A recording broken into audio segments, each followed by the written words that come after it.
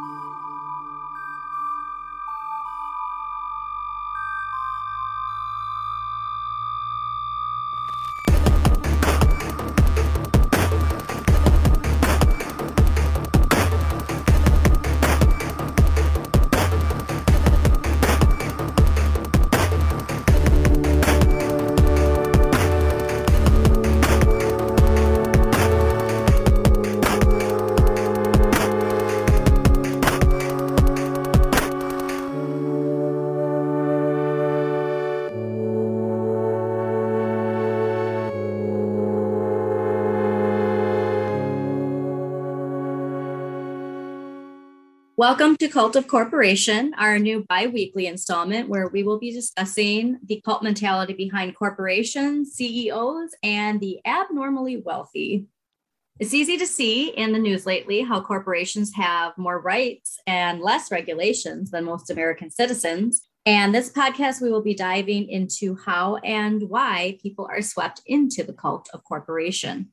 For me, the biggest aha moment was when Roe versus Wade was overturned in the same week that the EPA regulations were lifted for coal and oil companies. We are under the control of corporate power, and it's not the power of the people. Right. The question of who is benefiting from a decision. And it's really hard to imagine how my retirement is more secure from these decisions. It's hard to imagine how healthcare is more affordable or schools are better. It's not helping me. It's not helping the people that I love and care about. Yeah, exactly. And yeah, if you look at the polls of what we the people want versus the decisions that are being made in Washington, you can see that false narrative of, the power that we have is dwindling. I even saw too, what I enjoy is on Twitter. I mean, not just on Twitter, but on social media in general, people calling out Democrats too, because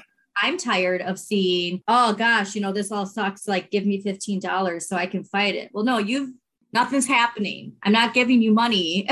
You know what I mean? It's like, I get you don't have the corporate backing of some of these bigger corporations that are funding the GOP, but your inaction speaks more than the $15 you're asking me for. That's such an interesting point, and I totally agree with it. It's like, how is it that 80, I don't know what the number is. I'm actually allergic to numbers like that. People throw them around, and yeah. I don't know how exact and accurate these things are, whether it's 72 or 81 or whatever, but it's a bunch of us. It's more of us than it isn't who want something, and somehow it's just impossible to make those things happen. It's impossible to have sensible gun regulation. It's impossible to have expanded healthcare, and apparently it's more important to be able to sue a family and medical professionals and women than it is to protect their futures and allow someone bodily autonomy. Not even protect. That's the wrong perspective. But protect the existence of that autonomy, that inalienable existence of the autonomy. Yeah, it's scary when the bodily autonomy of corporations is right. I can't wrap my head around it, which is why we are starting this bi-weekly installment to get to the bottom of it, because obviously this is an evolution in itself. This has evolved from something, it's snowballed. I mean, we can link it, to lead, like lead snowball. There's a snowball accumulation in your body. All of this is a snowball accumulation. Like I said, I know that we're going to get the links between leaded gas regulations, tobacco regulations, and obviously the one that they are refusing to address with lead ammunition. All of this pushback is because a group of people who have never been told what to do were told what to do. And this is the pushback of that ego. And that's kind of disgusting because yet that ego is greater than the good of the people. That's just a level of narcissism that is really causing all this. I feel like at the end of the day, I think that's what it is. I don't really see it as any other, but who knows? Maybe my opinion will change as we dive more into this. Before we were recording, I said to Paul, I can't remember exactly who specifically we were talking about, but we were discussing, I think you discussed how the mass majority of people aren't seen as people to these larger billionaires, like the ones that society apparently can't seem to touch or that apparently don't need to pay their taxes. And I then said that it's like we're living in their Sims reality. They're playing Sims right now, and we're just those people in the background bobbing our heads while they do what they want to do. It's a little hard for, I think, most of us to, it certainly was hard for me to get this. I didn't get it until a particular history class, and that was the font of God. Being raised in America, the idea of a king not just being a guy who wears a funny hat and has like fancy robes, but literally being divinely chosen by God to rule in his stead over this like land. That's a weird idea that I don't think the people I went to grade school with can just pick up. But I'm absolutely certain. I've never been a king. Have I met a? Of course, I've never met a king. Why did I have to pause it? You never know. You know what? I've met someone that met a queen once. I had dinner with someone who met a queen, who like worked on a project with a queen. We think that that's kind of exciting. But if you are the font of God, if you are above all of the rest of these people that you're ruling, you're separate. You are a different class of human. And I'm coming into this with that sort of assumption, or I really want to address that question or spotlight that question of like, is this a remnant of feudalism? Is the billionaire class this placeholder for this royal class that we used to have for thousands of years? They saw the writings on the wall.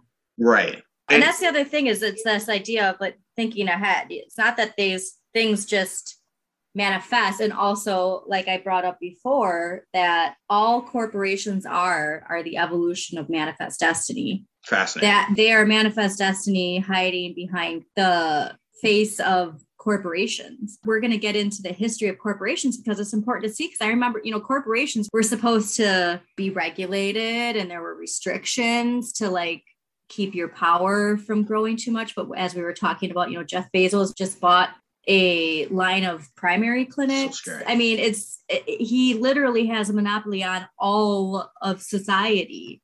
I shouldn't say he has a monopoly, but he has a control over every sector of society at this point. Like if there were to be a collapse, he's got a market on every part of society.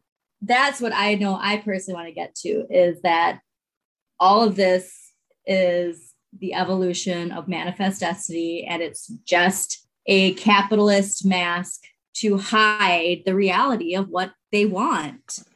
Spoiler alert, it's not the good of the people. But, that's another thing too, like, especially in the 80s, the idea of corporation, it was starting to dwindle a little bit, but there is this concept of, with great power comes great responsibility. I think that's the key that's missing, is there's no concept of responsibility anymore. It was this idea of, you want to get to here, well, you have to also be held accountable. And as we're seeing in every sector, that from judicial to Washington, there's no accountability. And if there's no accountability, then what's the point of following the rules? For people who have the ability to not follow rules. That's the other downfall, is this concept is only for a select few, which they are fully aware of, and only certain people get to live this way. I know we're going to get more into this, but then the weird mechanism is, who are they choosing to come along with them? Who are the elected few that get to enjoy the benefits of these ascended beings, of these all-powerful corporations? The chosen ones. Who are the chosen ones that are marked allowed the grace, that kind of, It's the ones willing to drink the Kool-Aid, yeah, not knowing whether or not there's cyanide in it. Michael Cohen brought that up with Trump, how when he asks you to do something, he doesn't ask you directly. In his testimony, he was saying how, he just like indirectly asked you something. And then you just knew that he was asking you to do it. But he's not going to ask you directly because he knows he's not going to take the fall for it. That's so fascinating. So I know that there is a legal mechanism for why he does that, and there is it also mirrors people who are abusers in relationships. Sort of like, you need to figure out what I'm thinking, what I'm feeling, what I desire, and part of the way that you're going to show and demonstrate trust and love and submission is that you have figured that out, that you can read my mind. But I'm wondering if there's a religious analogy, if it's analogous to like almost Gnosticism, where within the person who's doing the figuring out, so like if I've read the runes correctly, or if I've interpreted the stars correctly, or if I've listened to the burning bush correctly, or the prophet, and I've figured out what they want or what the right answer is, I then become a kind of divine interpreter. Like, I'm growing closer to having that, like that connection, but also like that power, because I'm figuring these things out. They're not telling me directly, but I know. Just having this thought now, but I wonder if that's a mechanism for really bringing people kind of under a spell of like selling themselves, that they believe, buying into the cult more and more and more, because they're constructing more and more things within their own minds. And yeah, I mean, we can see it like that with MAGA, where people need to feel that they're coming to these conclusions on their own. That's what Q does. Yeah. You need to feel like you're the one who knows all this stuff and the other people don't. You have to have the sense of superiority because you don't feel valued. At the end of the day, it's about value. And with corporations, it's monetary. And with humans, it's your ego. And again, if you were to ask someone in QAnon, or if you were to ask someone at Jonestown or something like that, like, how could you think this about this? Like, how could you believe that? Or are you really, what I'm trying, like, if you were to ask them, are you stupid? Why don't you think more about this? They couldn't think about this any less. They think about it all the time. Yeah. So it would be ridiculous. It's a ridiculous statement. I'm constantly thinking about this. How could I be wrong? Yep. And that's something that I want to make note of, and we'll make note of again, is when we're discussing this stuff, it's important that we're not looking at the individuals, but the mechanism. Because especially with corporations, I mean, a lot of, the cult status is anti-establishment. And the most fascinating part about QAnon and MAGA and all of that is they think that they're against the establishment and against the man, if you will, but they're working for them. I mean, it's just so mind-boggling to me that they are working for the institution that they supposedly see as the problem. And that's the other thing. It's like, it's this idea that, like, how did they manipulate people into believing that corporations have more rights than humans? I guess that's something that I know I personally want to get into, because as we'll be discussing, corporate power has taken over our government, from lobbyists to politicians with corporate agendas. It seems that the good of corporate revenue comes before the good of the people. And that's the biggest thing for me, is it's blatantly clear at this point that all that matters is that. And we discussed too about, the concept of the GOP always saying, people who are on the welfare state and dependent on the welfare state and this and that, completely ignoring that corporations are dependent on their own welfare state, are constantly getting bailouts, are constantly getting money from government, corporate subsidies. And we've said this too, that all you have to do, whatever they're projecting as somebody else doing, is what they're doing. The shame and the guilt that they try to project is a projection of their own faults and their own shortcomings.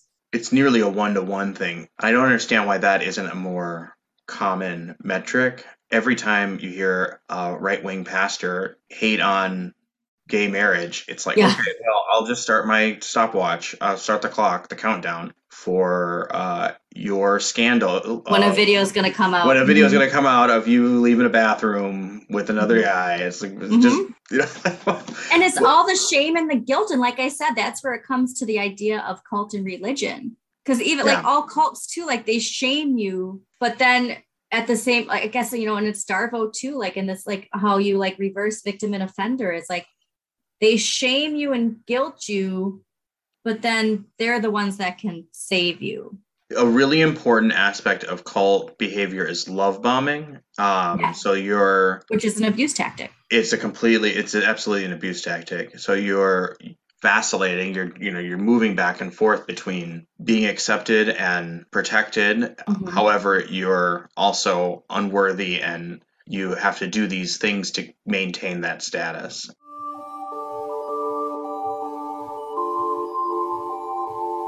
So before we come to terms with how we got here, let's take a look at the origin of cults so that we can hopefully understand a little bit more. So my favorite definition of a cult from the dictionary is, quote, a misplaced excessive admiration for a particular person or thing. And I say, like perhaps the misplaced and excessive admiration for a bankrupt real estate mogul who inherited the business from his slumlord dad and has difficulty saying the word yesterday and refuses to admit that he lost the election, even though there is no evidence to say otherwise. Like Well, that's a really that. specific definition. That's really interesting. For some reason, I'm drawn to that definition. Yeah. But that's also something too we need to say is the word cult has negative connotations, but it's not necessarily negative. You hear it and you automatically think of Jonestown. You automatically think of Heaven's Gate. There's two sides to every coin. And that's something that we have to look at too. So what is a cult? According to encyclopedia.com, quote, the term cult is derived from a Latin root meaning to break ground, particularly in preparing a field for domesticated crops. The same root is seen in culture in both a specialized scientific sense, such as bacteria culture, or in a broader social sense, such as human culture. By extension, it was originally used in a religious sense, meaning behavior glorifying a deity or saint, such as the cult of St. James. And by the 19th century, the word came to be used pejoratively about those who were excessively devoted to popular authors, worshiping them as saints.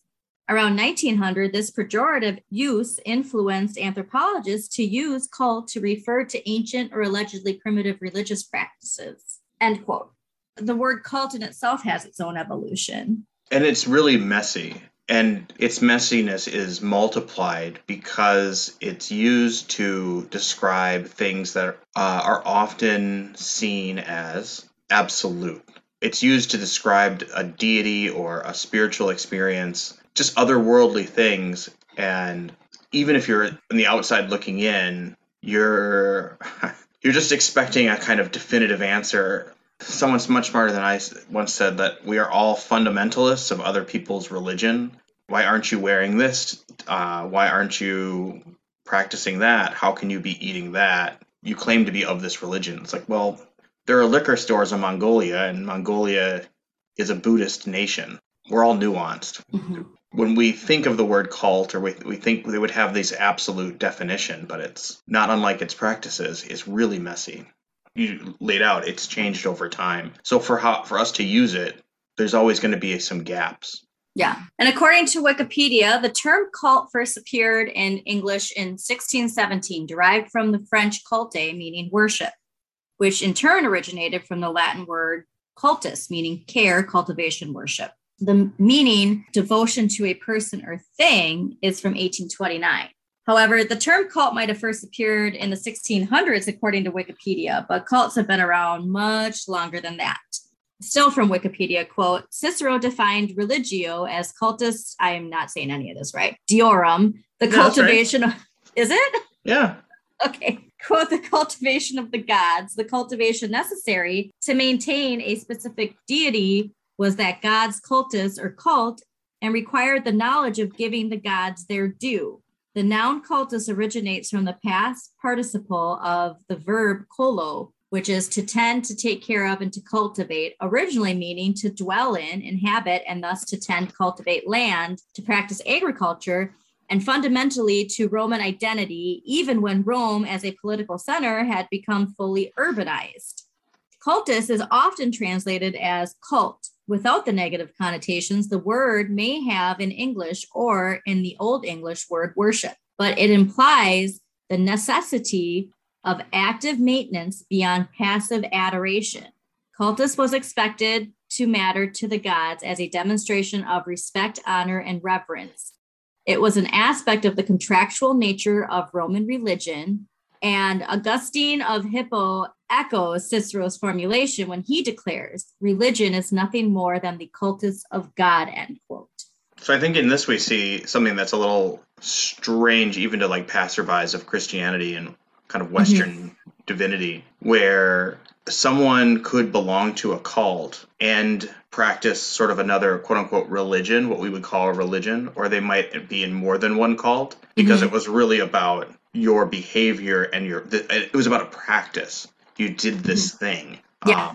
It wasn't like now where we are fixated on our faith. Our faith is the measure in which we are connected to the divine or that we're accepted by the divine. And what I like about what you've put together is I think this is something that happens in modern cults is the practice is a very specific kind of activity, but it's a kind of thinking. So it's like it's abstracted itself to become a more active kind of faith, a very specific kind of faith that ends up coming out in activities that cult participates in, which is fascinating. I don't think there would be a faith test or like what do you believe in some of these groups that Cicero, like if you went to the cult of Eleusis, it didn't matter what you believed as so much as like you made this pledge and then you did these few things and you walked this walk and then you participated in this ritual and then you were in the cult. What I find most interesting in relation to what we're talking about is they bring up this concept of the devotion to a practice that is outdated when Rome had become fully urbanized. And that made me think of the cult of corporation behind energy and this devotion to coal and gas, even though we are in a phase where we should be adapting to renewable energy. The cult of corporation is stuck on this concept that we can only use fossil fuels. We can only use these outdated systems when our society should be evolving past that.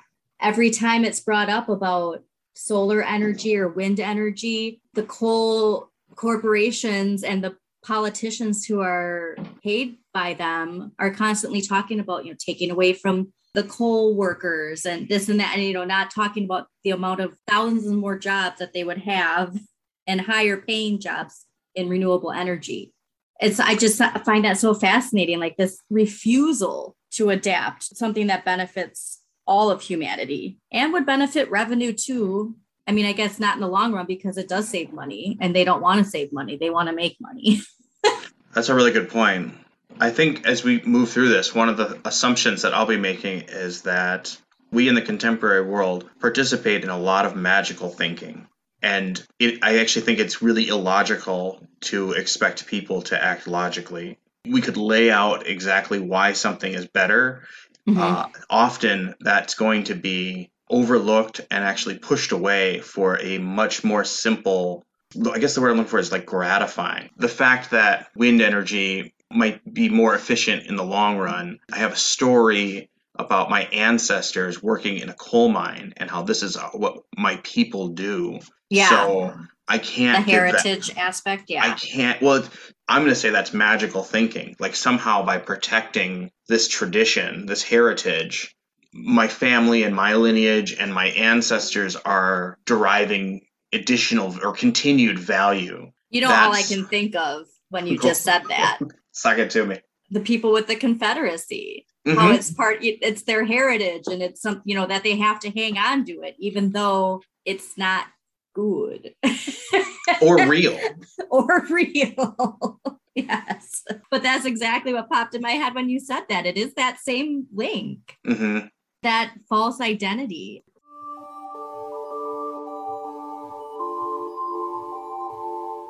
And we can't talk about cults without talking about one of the OG cults, which is Christianity, because any religion started as a cult. You don't just have this grandiose religion. It doesn't just pop up with like millions of people following. There's a snowball. Everything is a snowball effect. Yeah, we're not breaking any ground. It's not a controversial thought to acknowledge the fact that Christianity is the most successful cult in human history. This is one of my biggest pet peeves is that a lot of people with very sinister agendas like to use Christianity as this front, which pretty much nothing that they talk about is anything Christ believed in or would have promoted. A lot of the stuff that they're quoting is from the Bible, not from Christ.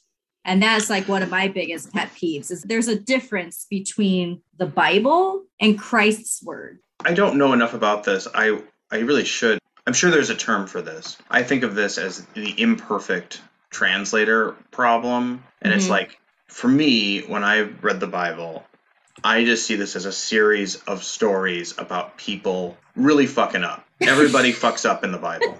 Yes. The Old Testament is about a series of people that are just not able to live up to their expectations. And then God's like, okay, here we go again. All right, I'm going to send you Jeremiah. And you, okay, all right, here go Moses. And Abraham is not doing the right thing. And clearly.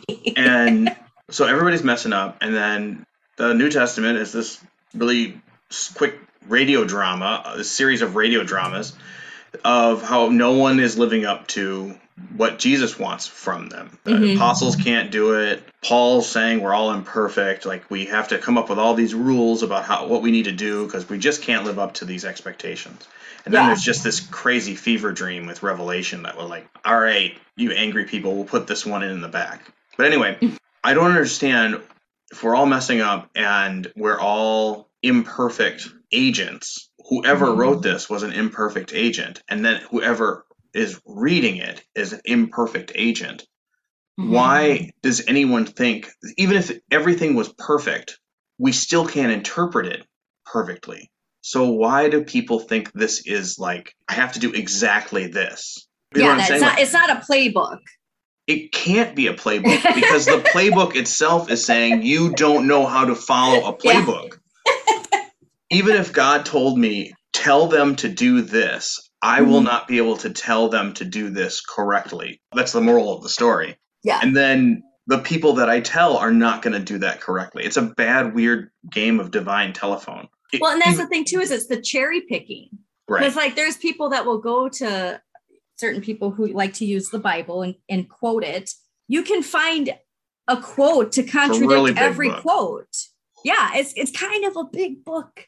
Well, so that's the other thing is like when we talk about the rise of cults and they start out as this small thing, that guy who I even wrote it into the screenplay, the first in the Muse series of there's the guy like with the priest with the, the end is near sign and, like has the Bible and is saying all this end of day stuff. And like they used to be this small sector that was just, that crazy person on the side of on their soapbox on this corner of the street.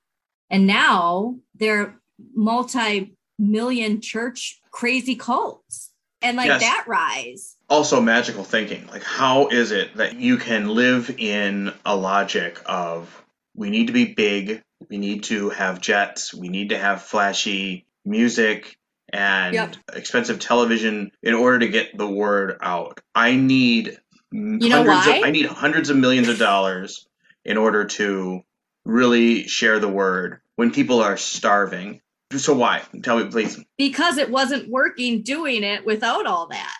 Yeah. That's why they needed it. Like they weren't, it's that mentality of won't back down. This is the road I'm going down. It's the Ayn Rand mentality that we will be getting to, their obsession, manifest destiny. This is the way. Nobody's going to tell me otherwise. And I will do whatever it takes to make people see that. If I have to brainwash them, if I have to dupe them, it doesn't matter. It's going to happen. And in a sense, it has. It's magical thinking in that it's personal and group it's intellectual sleight of hand. Yeah. With this agenda that like somehow, some way, the very dangerous agenda.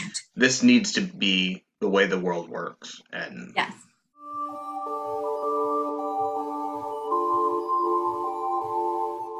Encyclopedia.com goes on to say, quote, most cults in the historical record have been short-lived, but some persist to become the nuclei of important religious movements, i.e. Christianity. Cults in both senses have been commonplace in European history from ancient times. Mystery cults, common in the Greek and Roman world, clearly were seen as charismatic movements that presented challenges to mainstream religions.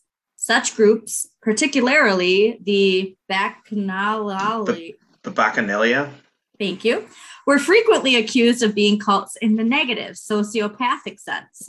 Similarly, persecution of the early Christian church by Roman authorities was based on the persistent rumors that it was a dangerous cult that abducted and cannibalized babies. End quote. I never knew about the cannibalism rumors, babies and cannibalism before. And that is so fascinating because think about the satanic panic. It's all about babies. It's always about babies.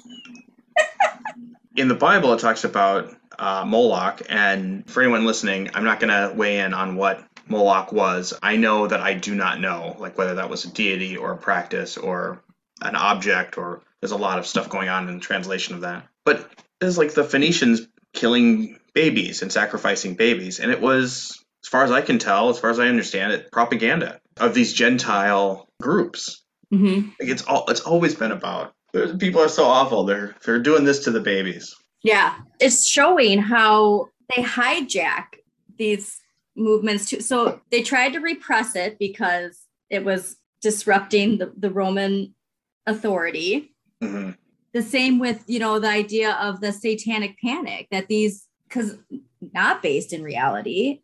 And we brought up Ginny Thomas and the cult she came from, kidnapping, or not that she came from, but the one that she was indoctrined into after leaving the other cult, kidnapping people to quote unquote save them. Mm-hmm. And it's all for this control. It's no different than what Roman authorities needed to do then. They needed to have that control and the freedom of thinking, or the freedom of thinking differently and not believing in the cult of the authority, that you need to listen to them to live a good life. You need to follow these rules to live a good life. It's the same thing. And so then they hijacked Christianity and made it completely not what it is. It's just interesting to see that the same stuff used by, quote, Christians, these evangelicals, these radical Christians, was used against Christ and his followers at the beginning.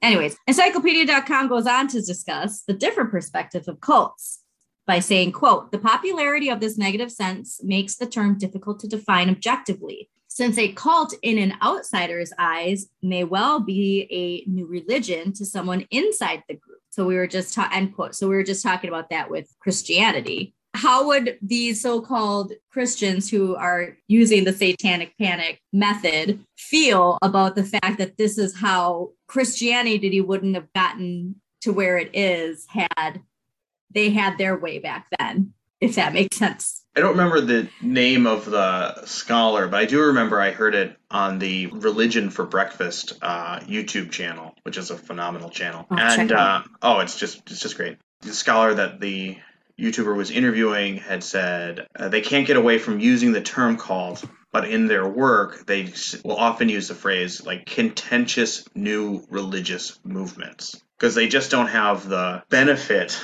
of history, like being, removed by hundreds, if not thousands of years from their beginning. And we can see this with Mormonism. The stories of Mormons the early Mormon community have some pretty dark chapters, but so does any new religion, and that's always in the super distant past of the long, long ago. But Mormons, it's like, oh yeah, that happened on this street. That happened in 200 miles from Chicago. Yeah. Encyclopedia.com goes on to say, quote, both the positive and negative uses of the term, however, agree that a cult is a small religious group that exists in tension with a predominant religion. In particular, such groups are highly cohesive in structure and are headed by a dominant leader who influences members' behavior in dramatic ways. They pursue a transcendent goal, claiming that the truths they perceive will transform all of society and encourage direct religious experience through participation in rituals intended to foster ecstatic or supernatural phenomena. Often, though not always, they are apocalyptic in nature, holding the contemporary society as hopelessly corrupt and will soon be destroyed or transformed through the direct intervention of supernatural forces, end quote. Hello, QAnon.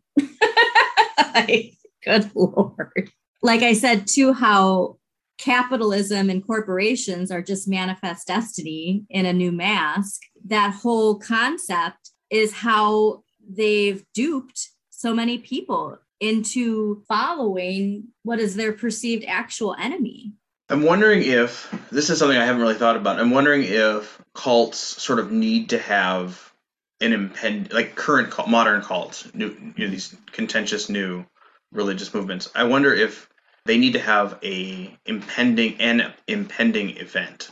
There's always this thing the shoe that's about to drop. Well, the impending event for corporations is this concept that doing what's best for the people, that it's going to destroy capitalism, is going to destroy America. So the apocalyptic event is the destruction of the US, because to them that is the world. I'm thinking about gun control and how we're just moments away from the government taking your guns. They're going to come and take it's all your guns. That's apocalyptic in its own about sense. To happen. Yeah. Yeah, it's the fear tactic. And they use that. It's just not in the concept. It's the same. It's just in a new mask. At the end of the day, what we're trying to show is all of this is that. It's just not seen in the perspective that you might think it's supposed to be. It's fascinating. Yeah.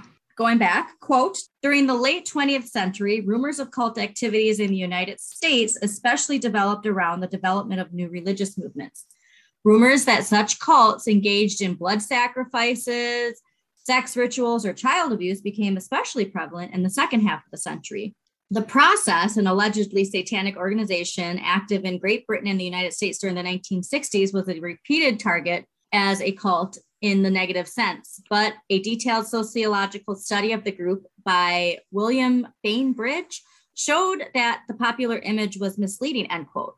We discussed this as far as the projection. I mean, every time there's a pastor or a politician who's on their soapbox way too obsessively about the wrong or the shaming of other people because of their sexual orientation, or so much corruption. People are just stealing and they're the ones doing it. They're the ones stealing. Spoiler alert. They're the ones with the sex tape, because you have to deflect. It's all deflection. They think the more that they can deflect and put this on somebody else, the less people are going to look at them. And it actually works for a lot of people. I mean, granted, there's karma that does actually come to play with some people, but there's a lot of people still out there who are deflecting and getting away with it. I mean, you can even just look at the church itself. How much corruption and child abuse is within the church? Yeah. Oh, it's just ridiculous. The ruining of lives rather than like a rainbow brunch with someone who feels excited and empowered by and knows who they are. Knows who they are. What a horrible thing to share with kids. That goes, again, it goes back to exactly where we started with saying the reason to have to create this fear. Mm-hmm. And the same with the Romans having to say that Christians were eating babies is because they were losing the control they had over those people. And it's the same with what you just said, children being able to find who they really are. Children being able to be who they really are and discovering themselves by somebody a drag queen who is being themselves and shining that light. They don't want that light shown. They need those people to be controlled. How are they going to control them if they are told something that they know isn't good and they go against it? Yeah. But not all cults are bad, according to encyclopedia.com. Quote, Such extreme cases such as the Jonestown Massacre and Heaven's Gate distract scholars from studying objectively the many cults that continue to arise within mainstream religions and as alternatives to them. However, many more such groups remain diffuse enough that their members' involvement in these religious groups does not separate them from their everyday work and social worlds. Such cults have been and will continue to be positive factors in the development of new religions and the modification of mainstream sects in response to cults' challenges. In addition to cults composed of charismatic Christians, many more such groups have become devoted to reviving neo-pagan rituals and investigating paranormal phenomena such as UFOs. According to a 2001 American Religious Identification Survey, the numbers of self-proclaimed Wiccans increased nearly 17-fold from 8,000 to 138,000 during the previous 10 years, with an additional 200,000 now belonging to a pagan or new age. Such new movements continue to provide individuals with creative means for pursuing religious experience, end quote. And please, dear God, I hope the witch trials do not come back. I mean, they are already here, but like literal, there again, another one wearing a new mask. Like the witch trials have been here already. Like it'll be a $10,000. It'll be a $10,000 lawsuit for women and people that assist women, and that's just awful. Yeah, but that's the thing that we need to note is that important part is when a member's involvement in the religious group does not separate them from their everyday work and social worlds.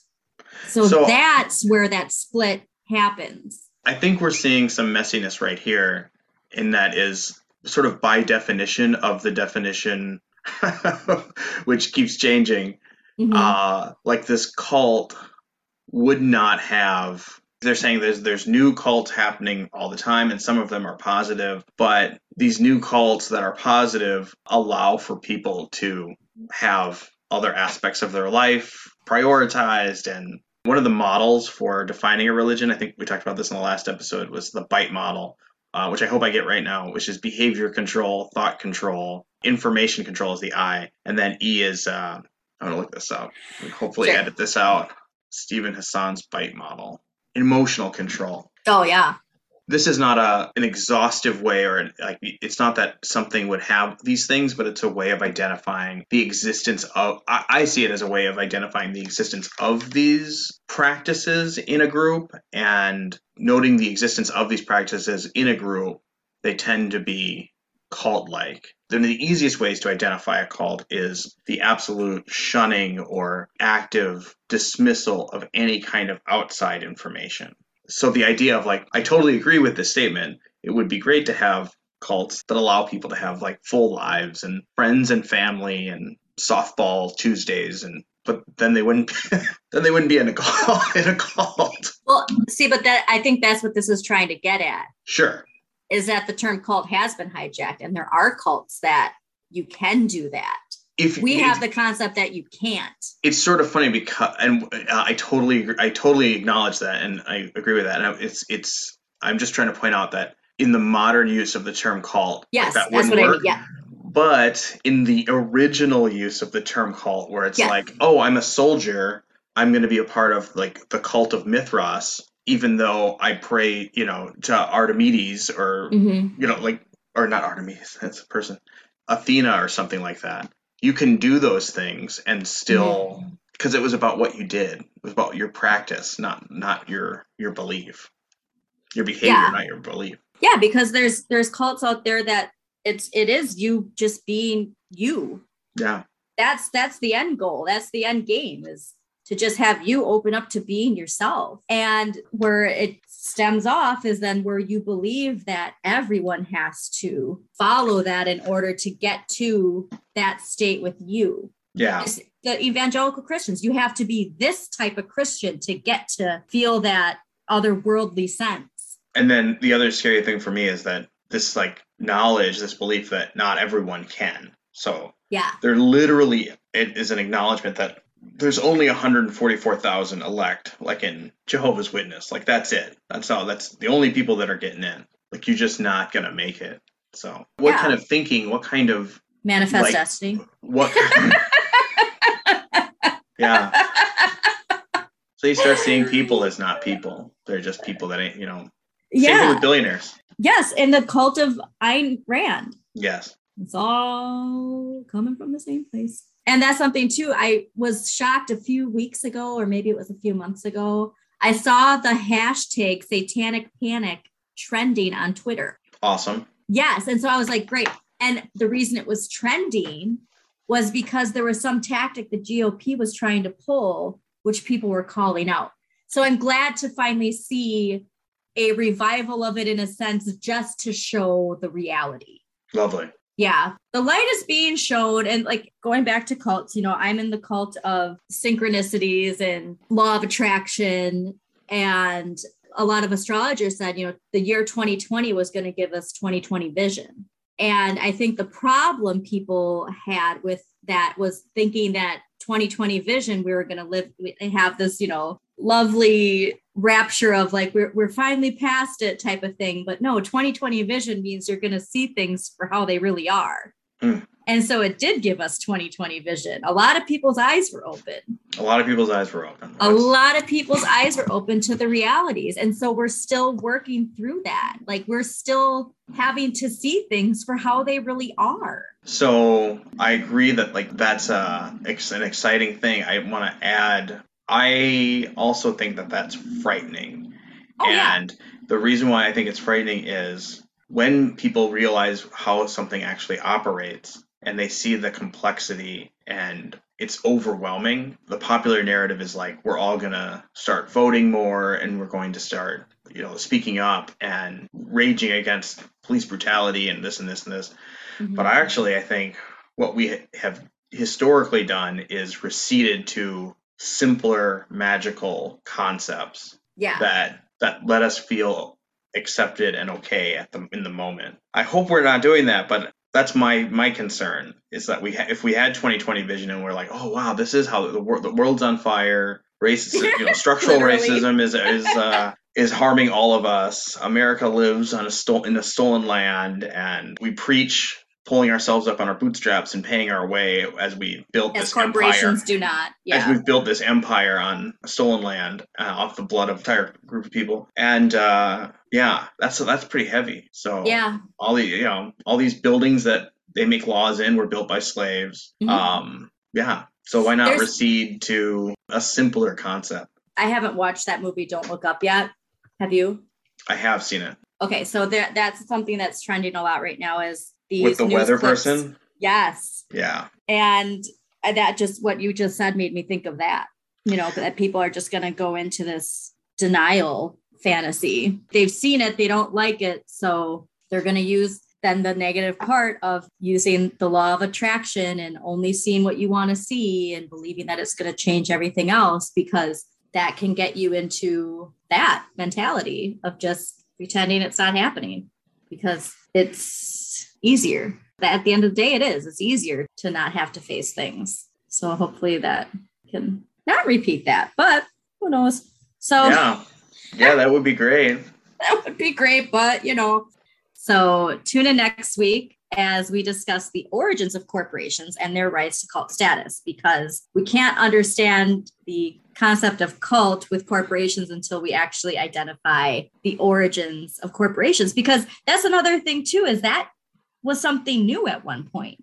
Sure. A corporation was not the dominant power. Corporations, granted, again, they were also just a mask of manifest destiny in their own right. But I don't think that most people today, especially like the generation beneath us, really have an understanding of corporations because they've just been there. Do you know what I mean? Does that make sense? I do. Yeah. Okay. The idea that I think ideas like democracy, ideas like capitalism, it's like, well, people have bought and sold things since the beginning of time, since the beginning of humans, right? And it's like, yeah, but capitalism is about 400 years old, 6 to 400 years old. It's not the default human experience. Same thing with corporations. Same thing with the nation state. The nation state's like nations are like 500 years old. Just a crazy idea. That's something we really need to get into, because we just have, that's just the way it is. That's just the way it's always been. It's, this Yeah. Corporations did not have the power, or I'm sorry, they kind of did always have the power and control, but decisions and were not made. You know what? I'm not going to get to the point that I want to say. Well, we're going to get to it next week. We're going to get to it next week. So tune in next week because I'll have my thoughts more. You see, I can't even talk. All right. Anyways, tune in next week, everyone, as we discuss the origins of corporations and their rise to cult status. Thanks, everybody. Thank you for tuning in to United States of Lead, hosted by Andrea Elizabeth and Paul Kramer. Want to know more about this subject? Consider making a donation on Patreon, where you can unlock extended video episodes and bonus content like deep dives and exclusive interviews. Just a quick disclaimer, Andrea and Paul are not experts in lead poisoning. We do ask that you check our sources and read up a little bit more on your own. Thanks again for listening.